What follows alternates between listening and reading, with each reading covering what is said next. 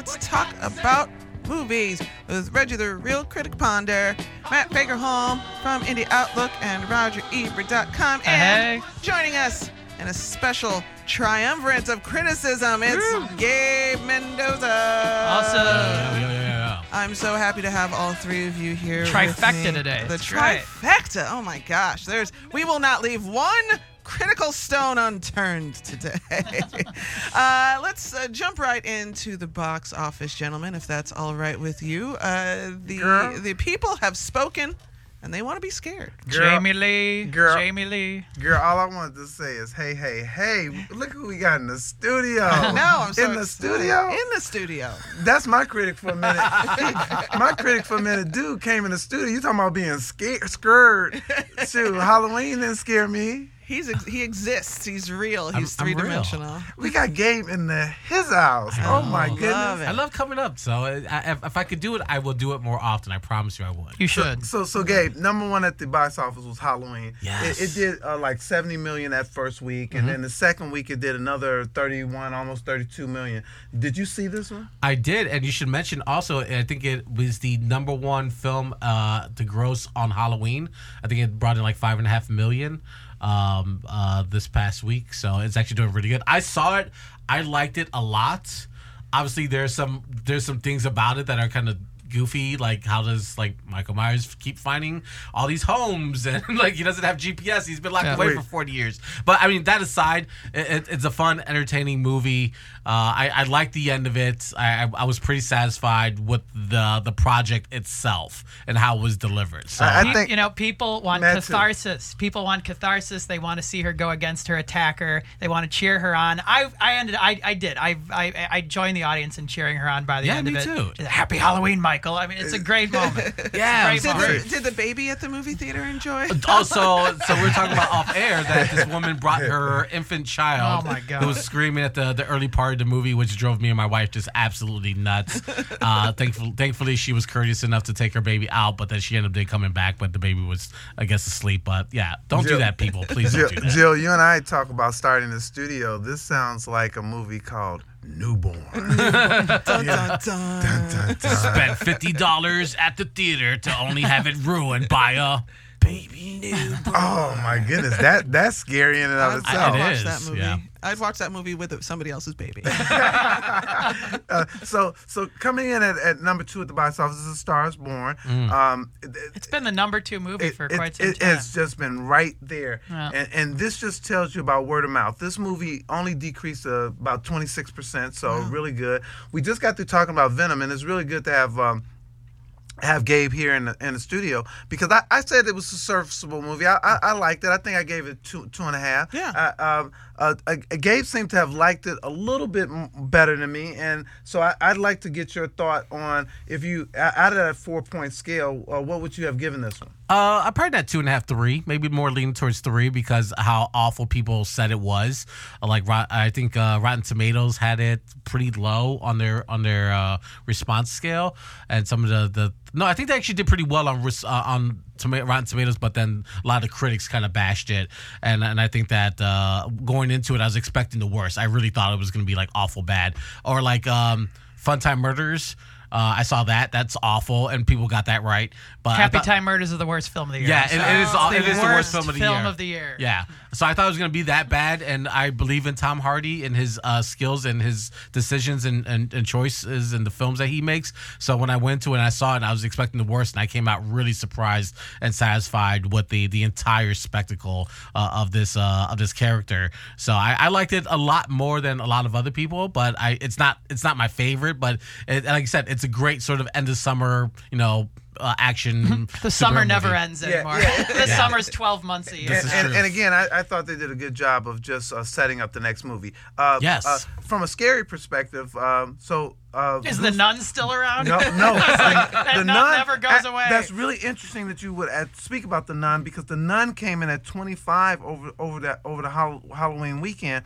They actually took 288 screens off for the Nun. So I was surprised. I actually thought they'd probably add some screens, but they took about 288. But number 4 at the box office was Goosebumps, which I knew it would do decent during that time. They did some good marketing for it, and I thought in terms of placing it, they did a good job as well. So it did another $7 million at the box office. And the new ones that came out didn't really fare all that well. Hunter Killer came in at number 6. Johnny English Strikes Again came in at number 12. And then Indivisible came in at number 13. The only other movie that I'd like to mention just really quickly is The Hate You Give, because I had not seen it. I hadn't seen it, Matt, and so we talked about it. Yes. And wow. Powerful. Amanda Stenberg, Oscar nomination. That's what I want to see. You know, that's really interesting that you say that, because I think did a fantastic job. But I'm forgetting the father's name at this moment. Yes. Oh no, we're gonna find the father's name, because that's a great performance too. His performance. He was in Fences too. Yeah. His performance was. Is it Anthony Mackie? No. Anthony Mackie was his name. Was it Common? Was his name? No. No. What's interesting is that everybody in that film did a good job. Yeah. But the man, why am I drawing a blank on this? No, it's all right. We'll get it. He was fantastic. Russell Hornsby. He was fantastic in this film, and I hope more people go check out The Hate You Give. I know we got a lot to talk about, so I'm gonna cut out there unless Jill has some questions for our panel. No, I think most of my questions have been answered. I want to get people pumped up to talk about what's coming out this weekend. We are lousy with critics here today. It's a critical infestation. I've got Reggie, the Reel Critic Ponder, over here. What's up? I got Matt Fagerholm from Indie Outlook and RogerEbert.com over here. Hey. And Weekend Gabe Mendoza right here in the center. Gabe Mendoza I feel like a celebrity guest. Like taking me out of my norms and throwing me in, fish out of water. See what happens when you don't go to work? I'm always just trying to get people he's to at leave work. their jobs. This is what he do. This is not work. What he do. This is what he do. This is not work. This is fun. Now, I'm a big Queen fan from way back. Grew up with the man's music. Was absolutely devastated as a young person when Freddie Mercury passed away. And have, as recently as this year, was it this year? Maybe last year, saw Queen tour with Adam Lambert. And was just in my happy place. So when I found out that this movie was getting made, I was very excited. I was somewhat less excited when Sacha Baron Cohen dropped out of the project. But when Rami Malek picked up the mantle of it, I was like, oh, that could work. So I'm really curious to find out what the three of you have to say about this biopic that's getting some mixed reviews. Well, Reggie Ponder got to step out of this one because Reggie didn't see it. I wouldn't say mixed. I think this is being critically savaged right now. I think it's getting some of the worst reviews of the year. I saw this film at a press screening with a lot of members of the public there, and people were laughing and cheering throughout the whole thing and gave it a prolonged applause at the end. I don't know anything about Freddie Mercury and Queen, really. I don't know their backstories, or at least I didn't before I saw this film, that immediately did research on them because it made me want to do the research. I watched the film. I had a good time. I did. I really did. I just thought it was an enjoyable crowd pleaser. Rami Malek's performance is excellent. That's the thing. Even the reviews that are like 1 star say he does a great job, and he does. I think that's worth a couple more stars. But Matt, my question to you is: I know why you like this movie. You liked it because of the music. Yes, the music. Obviously, that's the reason people are going to see the movie, and they make great use of the soundtrack. And here's the thing. This movie ends with a 20-minute sequence that recreates the Live Aid concert the whole film is building up to. Cry. And that sequence is worth the price of admission, I think. I think they do a brilliant job with that. I immediately went back and looked up the real footage on YouTube. And it leaves you on a high. It makes you think the movie's better than it is, quite frankly, because it just ends on such a high note. But here's one example of I understand the objections a lot of Queen fans have to the film is not only do they not tell you anything you don't already know if you know about Queen, but they give you misinformation. And here's one of the big examples. They make it so they basically distort history. So Freddie Mercury gets his AIDS diagnosis before the Live Aid concert. So it makes it like he's singing, like this is going to be the last big performance of his life. Like he's singing and I was like moved to tears watching that in the context of the movie. Then I come out and find out, he didn't actually get that diagnosis until 2 years after.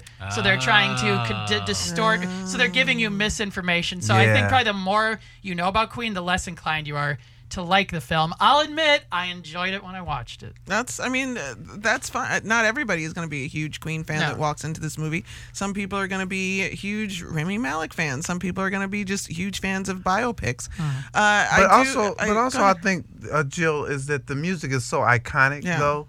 It's a music video. The movie is a music video. That's it. It's a fantasy music video. Say no more. It's 2 hours. That is. I'm still gonna see it because I am a huge fan of this music. I like to. It's like an Austin Powers music video because Austin Powers is in the movie. Spoiler alert! Not Austin Powers himself, but Mike Myers doing a very Austin Powers-ish. And it's of course it's a callback to Wayne's World too because Queen was important to Wayne's World. The whole thing is a cartoon. But I know you're gonna go see it because I remember when you went to see Queen. Oh my goodness! Oh, I loved it. You were talking on the air like this was gonna be like it for you. You like had died and going to heaven. I was really happy with the band. Still sounds amazing.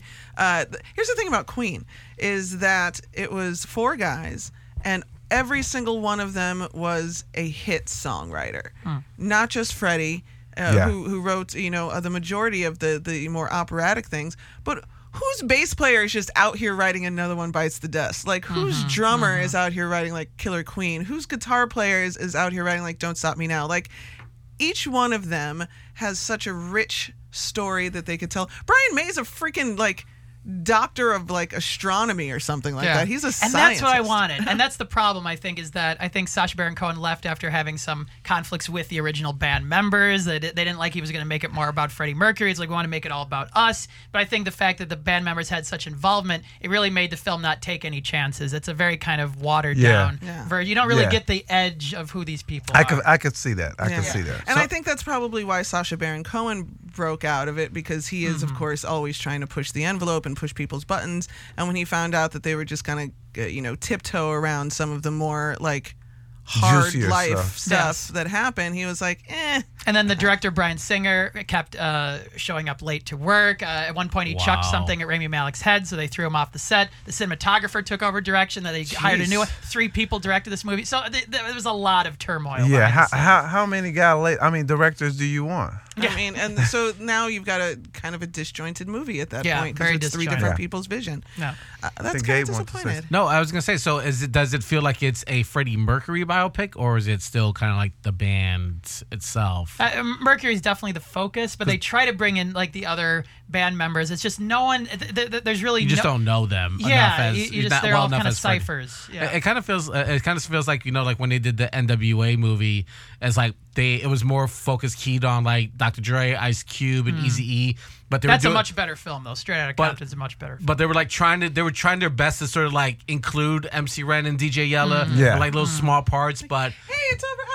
It's me, MC Ren. Oh yeah. It's like I feel so bad for that because MC Ren's one of my favorite artists from the group, and like he had maybe like 20 words the entire movie. Sure, yeah. But I was wondering if it's kind of like that. Like you kind of just like pop them in, like, oh yeah, we're still here, but there's not enough meat on the script to give them any real meaning to being on screen. It just follows that template that they made fun of in that Walk Hard movie with John C. Reilly. It's just, but it's done straight. It's just the conventional biopic formula. All of a sudden he starts playing Another One Bites the Dust. What a genius. Like you don't know where it comes from. It's just kind of like, here's the scene, and that's it. Tyler Perry this week said that he's going to be making one last Medea movie. He made it already. And so, you know what? Black people need to go see funny movies, and Tiffany Haddish is here to pick up that there you baton. go. Yeah, so as you know, Tyler Perry doesn't screen his films. I like Tyler Perry generally because I like what he has done, what he has created. Absolutely. Well, one of the things that we talk about a lot is just having the spectrum of films for people of color. And this might not be my taste of film, but the fact that film exists, I'm really, really happy about that. This film is really about, it's not about Tiffany Haddish, in fact. It's really about Tika Sumpter's character who is really trying to find love. And it's about this whole list thing, about making a list and checking it twice. Is that the Grinch? No. But making that list of what do you look for in a mate. And so she's looking for a guy. It looks like she might be catfished. And at the same time, you got Omari Hardwick trying to woo her. And she's like, nah, I don't want that guy. He's been in jail. He got maybe baby mama drama. It just doesn't seem like the right guy. So they try to tell this love story there, and then they infuse Tiffany Haddish in there as her sister for the comedic, relief in the film. For me, Tiffany doesn't work here because she's way over the top and it's very sexualized, and you'll see it. There are some laughs because I saw everybody, not everybody, but a couple people, at least Jill, laughing at some of the stuff. There's some laughs in here, and it's really not bad. But the good thing that Tyler always does is that he always tries to have a message. He always has a message about something, and it really is a message about love, about not coming in a wrapped package that you would be like, okay, I could just say he looks good, he has a good job, he treats his mother well, he doesn't have any kids, that type of thing. Just to say that, obviously that's not how this stuff works. This is it gets its groove at the last end of the movie, and I think they used Tiffany Haddish not well in this. They might have given her some license to go off and ad-lib and all of that. It's not gonna wow you. This is not a movie when you walk out of this film you're like, oh my goodness, that was the funniest movie I ever seen, or oh my goodness, I'm so glad that Tyler Perry taught me about love. This is not one of those movies. This is, for me, a matinee movie, and you would be a fool to pay full price for this one. All right, that's fine. I like to go laugh in the daytime. But isn't like Tiffany Haddish, like, yes, she had her star is rising, but isn't these kind of movies what brings it down? It's not so much the quantity of movies that you're doing to stay in the public eye, because she just did Night School with Kevin Hart, which was I don't know if you would say like a minimal success. It debuted at number one. No, it's a good success. It's still doing well at box office. It's still moving. It still has legs. And if a movie like that does $50 million, so actually Nobody's Fool has done pretty darn well. I think it's at 70 or almost $80 million right now. Really? Wow. Okay.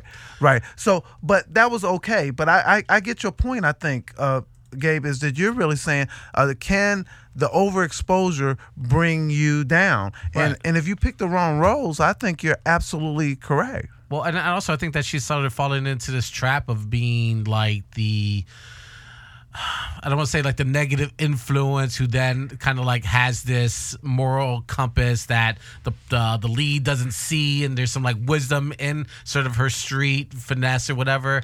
I just feel like I feel like Girls Trip was cool, and what she's done since and some of the things that she's been featured in is cool, but I just don't see. I just think she's falling into the same trap of repeating herself. Yeah, no. Which will definitely have some downside. And again, stereotype her as some kind of abrasive caricature. That's who she was in Uncle Drew, which was a film I enjoyed, but it was like she was again miscast in that. But like how does that help her lead a movie on her own if she's always sort of as the, like you said, the comedic relief to a serious topic?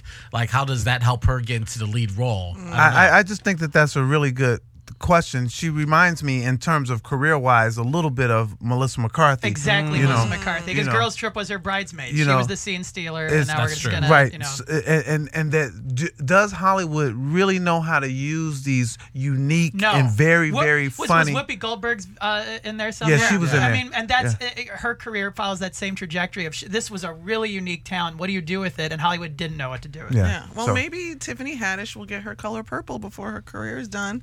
And she's young. We'll see another side of her. And the last thing I want to say, though, I think they did a much better job with Whoopi Goldberg, though, than what I'm agreeing with you in terms of a Tiffany Haddish and a Melissa McCarthy. I don't think they did a good job. Whoopi had some good stuff. Whoopi had the benefit of starting her career with Color Purple, and then Hollywood just kind of threw a bunch of lousy movies over. Although I do love Sister But there was Ghost. Don't forget Ghost. Right, and Ghost. I mean, she had some good stuff to work with. I think. I just don't think she got the role she deserved. No, I would agree with that as well. Reggie's here, Matt's here, Gabe's here, I'm here. We are talking movies. We've got a few minutes left in the show. Matt, rapid fire critics for a minute. Critics for a minute, check out Paul Dano's movie Wildlife with Jake Gyllenhaal and Carey Mulligan. That's the best film opening this week, in my opinion. Paul Dano. People don't talk about Paul Dano And enough. it's his directorial debut, and he does a brilliant job. It's a fantastic movie. And I think Jake Gyllenhaal's given like Oscar caliber work in it. So check it out. Paul Dano, Check for it folks out. who don't know, maybe you would recognize him from Strangers with Candy. He's amazing. And Little Miss Sunshine. Yeah, Yes. absolutely. And let's talk a little bit about we just had Halloween. We're gonna have Thanksgiving, but it's never too old to start thinking about Christmas. Yeah. Oh, I was like, wait, this isn't Tchaikovsky. No, it's better. It's Donny Hathaway. And I wish that you had gotten to see 2 hours of Donny Hathaway singing instead of Nutcracker and the Four Realms. This movie, whereas I had fun with Bohemian Rhapsody despite all the flaws, I had zero fun with this movie. Although it is kind of like Bohemian Rhapsody in the sense you go to a movie with the Nutcracker in the title for the music. And yes, the music is great.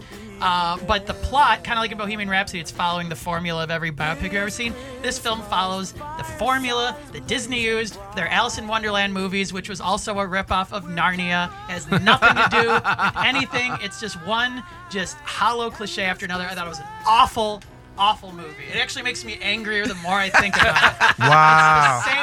It's basically Alice in Wonderland 3. That's it. They take a good actress, they sap her of all her talent, they throw her in front of a green screen. Okay, instead of a white rabbit, it's a mouse. We got to chase the mouse. And instead of the evil Queen of Hearts, it's the evil Sugar Plum Fairy. It's a terrible movie. Wow. So I wasn't in the same hemisphere with Matt. I mean I didn't love this movie, but I didn't think it was a terrible movie. I thought the plot was bad, but I felt that for young folks that this film will register, and that is why Disney follows these kind of formulas. I think not that I think it will register. I know it will register because I saw it and I saw the kids. Is that the kids are walking out talking to their parents like, oh, I like this and I like that or whatever. Because they liked Alice in Wonderland or Star Wars, everything else it borrowed but from. Are there major flaws in this movie? Yeah. Absolutely.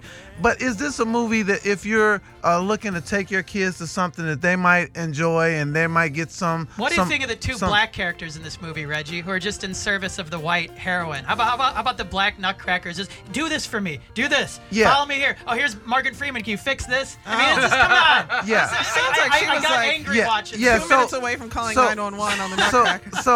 So Matt, I see that, but there were some other things in there. I think because they did a good job with having people of color in the movie. Totally, Two characters. They're just Misty Copeland was in that film, and she was the lead dancer and lead dancer. The few scenes of dancing, which was absolutely fantastic. Few scenes of dancing are good. I do think that they had to figure out that you have to figure out in some of these movies, like, okay, if I'm a white character and I'm a white family, how do I infuse diversity in that into that without making that family interracial or multiracial? Then they do the Godfather thing with Morgan Freeman. That's not offensive to me. Now, I did feel about the guard being the Nutcracker and following her around and just doing what she wanted to do. I did feel that. Yeah. So I think that your criticism is dead on. But the fact that this is not, I would not recommend this movie for any adult that to say, hey, I need to go see the Nutcracker in the Four Realms. No, they should have made 5 realms, and they probably should have put this in the fifth realm. So I'm with you. I'm with you on that one.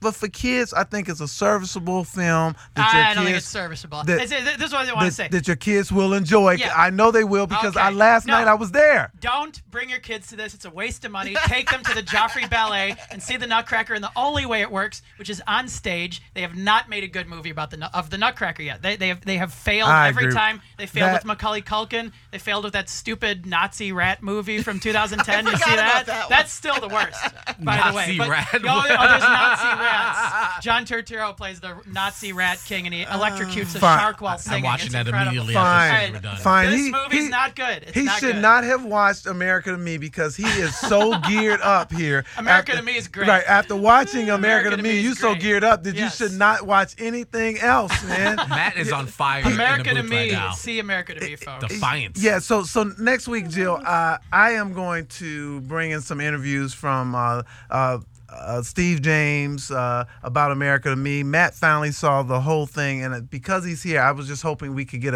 a second from him about it because, I loved it. I just thought it was so insightful, and it will open up a lot of discussion about race in America. Yes, I mean that's all. I think you just said it. It's a 10-part series. It's on Stars. It's by Steve James, who I think is one of our greatest living filmmakers. He did Hoop Dreams and Life Itself and The Interrupters. It's a brilliant film. I watched all 10 parts with my parents. They're the ones DVRing it for me, actually. And so when I'd go visit them at home, we'd watch the whole series together. And my mom, sometimes she falls asleep and stuff. No, she was wide awake the whole way through, and we would talk afterwards. I mean, the conversations you have that are inspired by this show are incredible because he's going into a school that's not your typical sort of, your typical school. No, it's you think of this as more liberal or more open-minded, but you still see how the racial inequity is still enforced there, and it's just how you bring the change to the table, and it just gets ignored time and time again. And I think it's the themes in this are so universal. The thing that some people have criticism on, at least some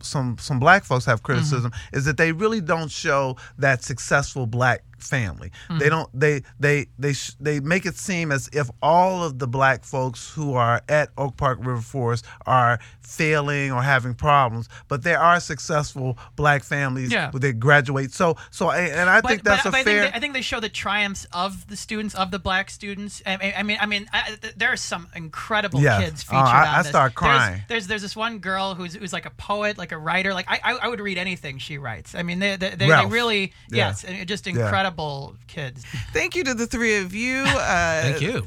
We love having you. This is my favorite thing in the world.